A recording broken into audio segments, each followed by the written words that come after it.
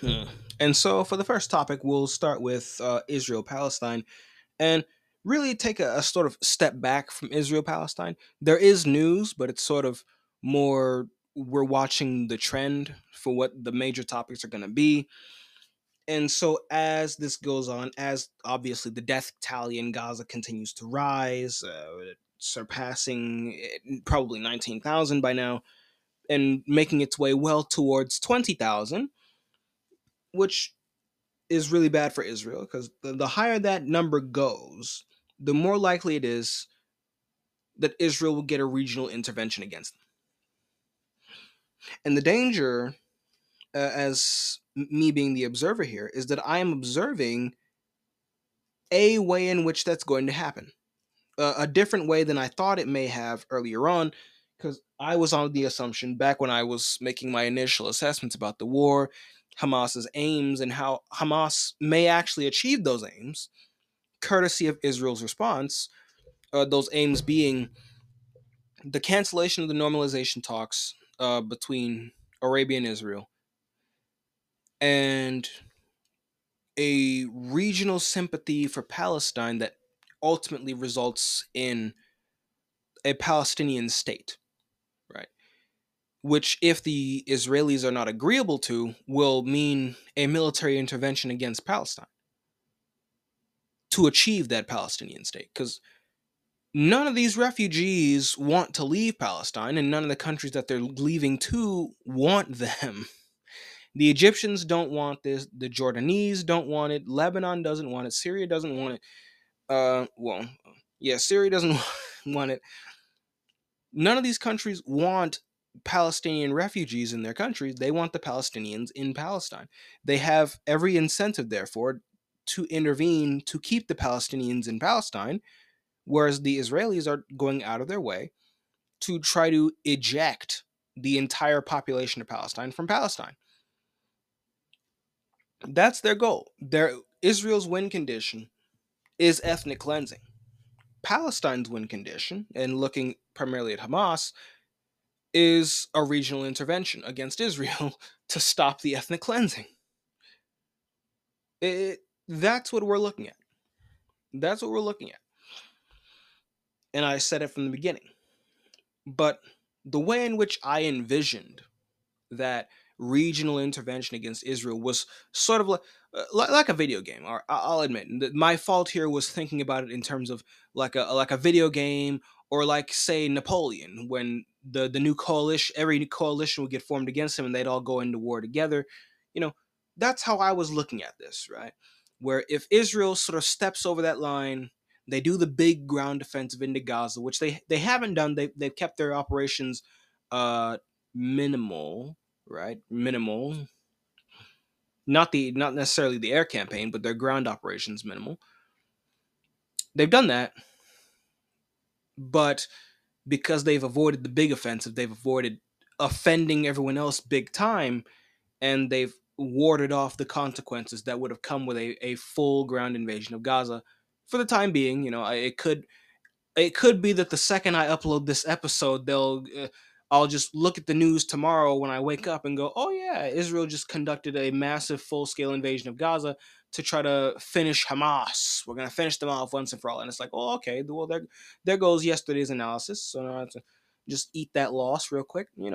It's a possibility. It wouldn't be the first time that happened to me, but I was looking at this from the perspective of, they go in, they cross that red line, and then their neighbors in whatever configuration, whatever specific neighbor collection, uh, whether it be Turkey, Egypt, Iran, or Iran, Iraq, Syria, or Arabia, Turkey, Iran, Egypt, or all of them, or Jordan, Hezbollah, Lebanon, Syria, whatever configuration it would be. I figured that once Israel crossed that red line, all of those countries within the coalition would go to war simultaneously, and it would be a really bad day to be an Israeli. That's how I was envisioning this. But observing the events as I have, because I find that that's a really efficient way of getting context for these situations. and is a really good way of steering clear of the pitfalls of being too zoomed in to the crisis. I observed that this could actually be more of a waterfall type thing, where individual actors on this regional stage come in and start attacking Israel from one angle or another for their own reasons, and then they just don't stop. Now, last week, I talked about the Houthis and how they started drone striking Israeli ships, Israeli freight and shipping containers moving through the Red Sea. Now, for those who don't know, if you get your maps, you go to Africa, you see Africa, you see Saudi Arabia. That body of water between Africa and Saudi Arabia, that's the Red Sea, right? And if you look at where Yemen is, straight to the southwest, so to speak, oh, not the west, the southeast, there we go, of Saudi Arabia, Yemen is right where the Red Sea sort of tightens up into the, there's a name for the straits, but it's, I do not have it memorized. I'll be honest. I do not, it's something I butchered that really badly, but I'm just gonna call it the Straits of Djibouti because Djibouti is right there, and yeah, it's easier to name. You can find Djibouti on a map because it's right there. It's right across from Yemen. So the Straits of Djibouti, just like the Straits of Hormuz to the north, where you see the UAE sort of spiking towards Iran, that little narrow gap, that little narrow passageway. These areas are choke holds. These are choke points that are easy to close off, even a de facto way. Because make no mistake, the Houthis have not put a naval blockade up to prevent shipping from moving through this passage. They've just started drone striking and drone bombing Israeli shipping specifically. So we also see the way in which drones have impacted the ability to control trade flows, which is another thing that is new for the usage of drones. We haven't seen drones used in this way before to control shipping lanes. That's new, right? And it's kamikaze. And from my understanding, they're using kamikaze drones as well. They just have really big bombs on them. And if you're attacking a cargo ship, the cargo ship can't fight it back, so they just have to eat that loss. And by bombing these cargo ships, even without doing much significant damage, like they'll bomb the ship. They've captured a couple of them with the speedboat tactic, where you swarm it with a bunch of speedboats. You come in like a Somali pirate, and you take the boat back to you know the same way the Iranians do the U.S. Navy when we move in too close to their waters. The same way that the Somali pirates do it whenever a cargo ship gets close enough. You know, doing it that way, really low tech but effective. They're changing the game of global shipping. Like we were talking about a year or two ago when we first observed Iranian and Israelis shooting at each other shipping, and we were looking at that. And I suppose that what's happening with Yemen and Israel now is sort of a natural extension of what we had already witnessed, where the Israelis were bombing Iranian shipping, the Iranians were seizing Israeli ships, and now the Houthis have just joined in on the party at a really bad moment in time for Israel, using some of the latest technology, drones, and other tried and true methods of getting control of a ship to just swarm it and steal it. These are what they've done. And by doing it this way, you have not necessarily harmed the trade flows of everyone, right? Because if you put up a blockade, you're inconveniencing everyone. You've only attacked the Israeli ships, meaning that only shipping going to Israel has to worry about being attacked. Now, that's still a decent number of ships, but that disincentivizes everyone else from intervening on Israel's behalf to try to stop this.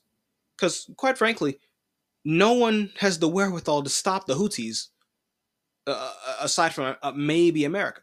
Like, no one can. No one's going to stop them. No one's going to stop them, and no one wants to stop them. Which is sort of my next point here. Now, after assessing and you know refreshing the memory about how the Houthis have been doing this and how this is actually an extension of what we saw between Israel and Iran for years now. With the Houthis bombing our Israeli shipping in the way that they are and seizing a couple ships, we are the U.S. and Britain sending warships to try to stop this, and they have shot down a number of these drones, but the damage has kind of already been done. Shipping it doesn't feel safe. Ships don't feel safe traversing the Red Sea if they're going to Israel or if they're coming from Israel. They're going around Africa. They're going around Africa through the Mediterranean. If they're coming into Israel from, say, the east, like India, Arabia, or China, Indonesia, what have you. If they're coming from there, going to Israel, they're going around Africa now. That hurts Israel economically because they have to foot the bill for that if it's their ships, and other countries trying to do trade with Israel have to foot that bill to avoid the drama caused by the Houthis. Meaning that they're going to be more incentivized to just do trade with someone else to find other customers for these goods. That hurts. So Yemen, specifically the Houthis we're talking about, has found a new angle to attack Israel on an economic front without even attacking Israel itself. Not really. They're attacking ships in the Red Sea. And no one's going to stop them. Because there's been a lot in primarily American news media about how, oh, everything's an Iranian proxy now. If you've noticed it, oh, the Iran-backed militias in Syria, Iran-backed militia, oh, Iran and its proxies, Iran and its proxies. Everything's an Iranian proxy now, and that's them building the narrative for us to go to war with Iran, which, and technically the Houthis could be classified as that. They are certainly backed by Iran, or Iran-backed Houthis bomb these ships. But Iran backed does not necessarily mean Iran controlled. And this is a key distinction. Iran backed does not mean Iran controlled. Iran backs a lot of people in the region, Hezbollah and the Houthis included, with those being the two biggest names that I can mention. But they do not control Hezbollah. They do, and they certainly don't control the Houthis. And what the Houthis have done has again opened my eyes to the possibility of another way in which this coalition against Israel could manifest itself. And manifest is my new favorite word, if you noticed. But they've opened my eyes to another way in which this can happen. And I think it's a more realistic way, and for Israel, a more dangerous way, because it's more organic and natural. Certain actors on this regional stage just start attacking Israel out of convenience for their own reasons, and no one compels them to stop. Because Iran, for all the talk in America about we need to go get at Iran, we need to take Iran out of the oil bin, Iran this and Iran that, for all the slander we've been putting on Iran's name, they have actually been one of Israel's best friends in this conflict, inadvertently, ironically even, because they, along with the Arabians, Qatar, the UAE, and Egypt, those five countries have been working round the clock, especially the Arabians, with the Saudis in a close second. Well, I say the Arabians, especially the Iranians and the Saudis in a close second. They've been working round the clock, 24/7 since this war began, trying to keep the fighting contained to just Israel and Palestine. They've been doing that since day one of this latest round of fighting, and they have been largely successful. largely successful to their much to their credit, especially considering where they stand. They don't like Israel. They want Palestine to have sovereignty. That's where they stand. But their primary goal is to keep the fighting contained and ultimately to snuff it out. To they're trying to strangle a war is what they're trying to do. The cooperation of the Egyptians, the Arabians, uh, Qatar, and the UAE. Qatar has been sort of mediating deals between Israel and various other organizations. Uh, I just read an article talking about how Israel is they met a minister of was it Hamas's leader? I think it was Hamas's leaders. I'm not. I'm I'm really trying to make sure I'm not misreporting this, but they met a delegation of Palestinians. I'll just say that. I think it was Hamas's leaders, but this sort of mediation, this talk was mediated by Qatar, and they met in Oslo. Oslo being the capital of Norway. So a neutral country, a neutral mediator, and then you have is the head of Mossad. That's who it was. The head of Mossad is the Israeli intelligence service meeting with the heads of Hamas in Norway, and that whole ordeal was mediated by Qatar. So Qatar has been playing a role in trying to get the ceasefire. That's the role that they've been playing, with Arabia backing them. Iran has been trying to contain the conflict. Egypt has been helping out where it can. UAE's been helping out where it can, and also trying to get another ceasefire going. So Iran's been working on conflict containment, and Arabia, Egypt, Qatar, and the UAE have been working on conflict ending. Right. So it's been a back-to-back effort, right? They've been piggybacking off of each other, trying to build off of each other. Iran containing the conflict, and through exercising what influence it has over Hezbollah, over Hamas, over other militias in the region who would love to shoot them some Israelis. Like, there's a lot of bad blood going on. Iran is exercising its influence to keep that from going to its logical conclusion, and the rest have been trying to end the conflict by getting a ceasefire. They succeeded for a week. They're trying to get another one right now, and that's actually what the head of Mossad and the Palestinian, Hamas leaders were there to discuss in Oslo. They were there to discuss another ceasefire. That's what they've been doing. But Iran can only exercise so much influence, because the mistake that is rather a deliberate mistake, because it's not like I'm not going to act as though these people don't know this. These people in our government, these people in our intelligence services, they know Iran doesn't control all of these groups. If they control some of them, they certainly don't control all of these militias and all of these groups. Iran does not control Hezbollah. They're allied, but that doesn't mean control. Iran does. They really don't control the Houthis. The Houthis can do whatever the fuck they want. Iran just happens to back them. In that case, so the field of control gets weaker the farther away from Iran you go, with the Houthis being as far outside of that direct sphere of control as you can get while still being in Iran's sphere of influence. And the problem that Israel has here is, again, that there are limits to Iran's ability to control these allied partners. They cannot control Hezbollah.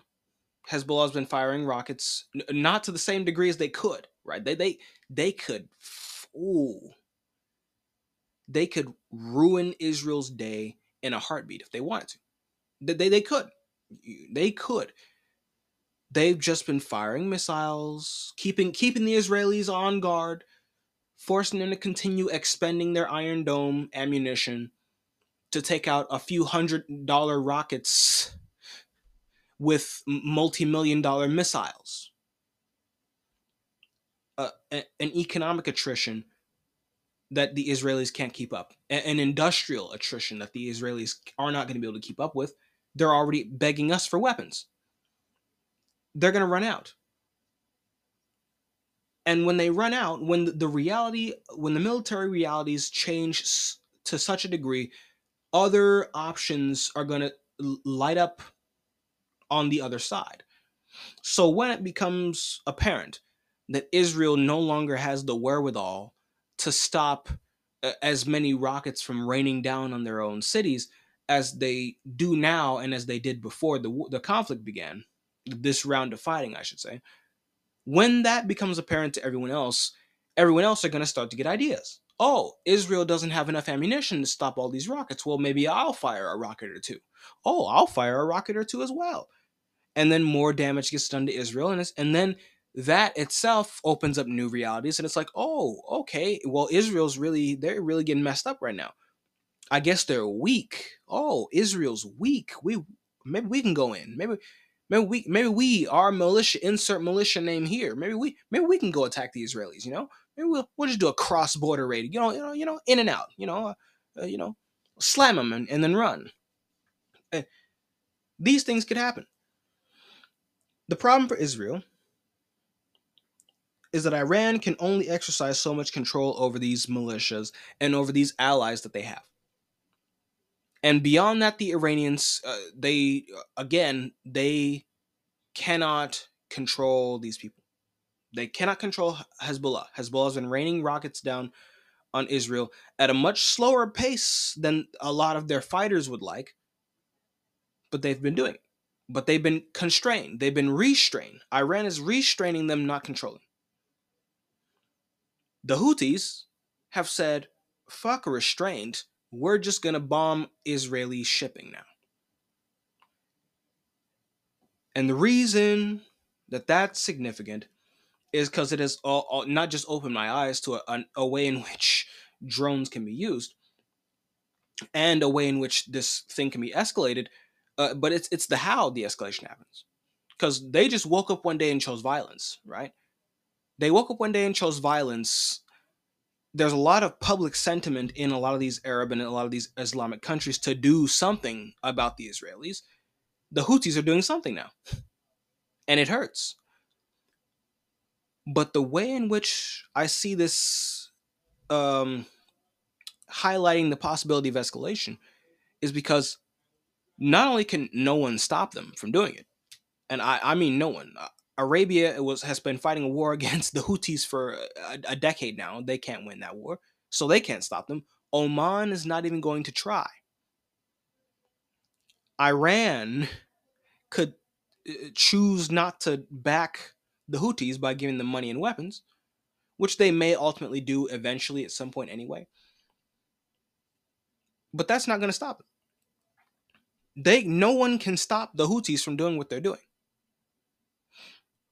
So not only can no one stop them, but when I think about the motivations involved, no one has any incentive to stop them. No, none of their neighbors, none of the countries in this region either want to stop the Houthis from doing what they're doing, and those that may want to, behind closed doors, may want to stop the Houthis from bombing the shipping, Israeli shipping. They have no incentive to follow through on those desires because of the pressure put on them by their public. Because the public opinion in all these countries is we should be doing something about Palestine. We don't want their refugees. We want them to stay in Palestine.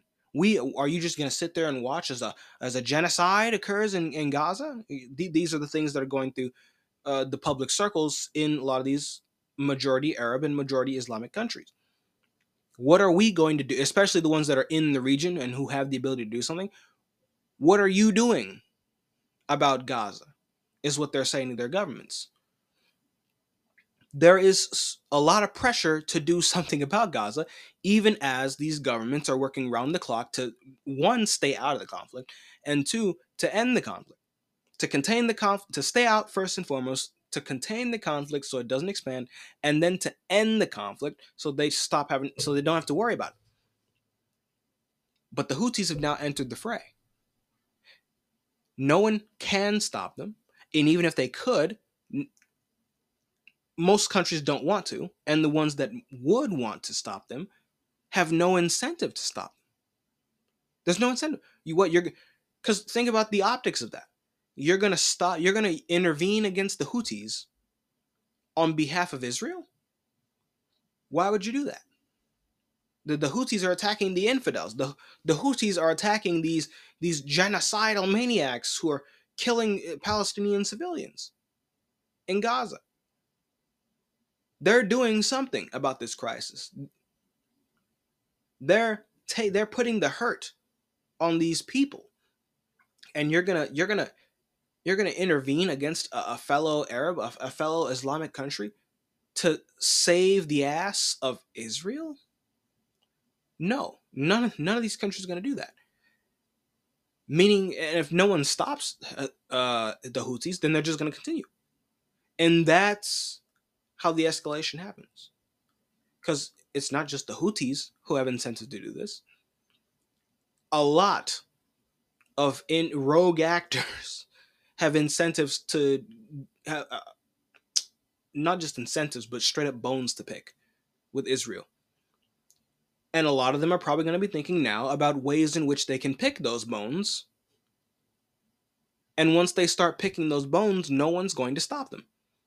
If Hezbollah decides that they want to start doubling and tripling the number of rockets they're sending at Israel, who's going to stop them? No one. And let's not even get into how Turkey is actively priming their population for a war with Israel right now. They're from not just the president, but members of the Turkish parliament. They're going all in on this war, right? They're actively instigating a war. Turkey could just show up one day, and that's what Erdogan has said. We could just show up one day and start bombing you, start shooting at you. Who's going to stop the Turks if they decide to do that? Because, quite frankly, the only country in the region with the wherewithal to fight off the Turkish military would be the Iranians. They're not going to do that. And if the Turks show up, well, what incentive does Hezbollah have to continue being restrained when they have a really big and powerful ally that they have a border with saying, let's go in? Hezbollah is going to say, well, okay, we're going to go in. You go in, you be the front, and we'll be in the back. Every time they push the line, we have guerrilla warfare. We'll push them out with you. We'll fire the rockets. You'll use air bases here. It'll be a cooperative effort. If Turkey comes in, Hezbollah has no incentive to remain constrained. They have no incentive to continue being restrained in their response to Israel's actions in Gaza. So then that's multiple parties. And once they're in, there's no incentive for any of the countries trying to contain this conflict, trying to end this conflict. There's no incentive for any of them because they are Arab, because they're Islamic. They have no incentive to stop fellow Arab or fellow Muslim countries from intervening.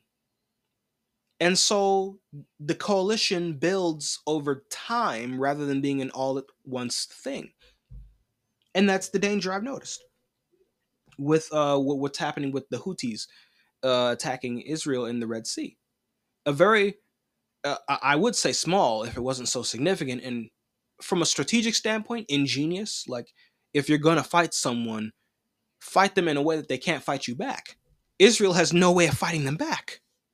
Like, they need America and Britain to bail them out. And we may or may not be successful with that. It's a brilliant move from is one of Israel's ops, if you will. Uh, but that's the danger I've noticed. And the Houthis have opened my eyes to it in the way in which they've intervened and the way in which no one is going to stop them because no one has any incentive to. And then I realized that that would apply to literally everyone else in this region should anybody else intervene as well. I fear for the Israelis. I do fear. But look, you heard it here first on this podcast. I've been saying that they needed course correction a long time ago. This is part of the outcome of not doing that. So pray for Israel. Not necessarily that they win the war, but pray that they get their heads screwed on right and start acting as if their lives depended on it, because they do. All they have to do is leave Gaza, right? All they have to do is leave Palestine, because it's unrealistic. It's incredibly unrealistic to go, we want peace, we don't want this war, but we're not going to stop occupying your country. It's like, well, sure, sure, but you're never going to have that peace if you don't stop occupying the country. And the immediate go-to is that, oh, we'll just be attacked again, because that's what the Palestinians, that's what Hamas always does. And to be fair, that is what Hamas has done every time. So it's a nasty cycle. It's another one of those nasty cycles, which I don't necessarily have the solution to. I'm not going to pretend like I do. But what I can say is that bombing civilians in Gaza isn't going to help you. And I'll leave it there. I will leave it there. This segment was taken from my podcast, This Week in Geopolitics. I have new episodes every Monday, so if you like what you heard, consider giving me a follow. Thanks for listening, and hopefully I'll see you next time. Servus.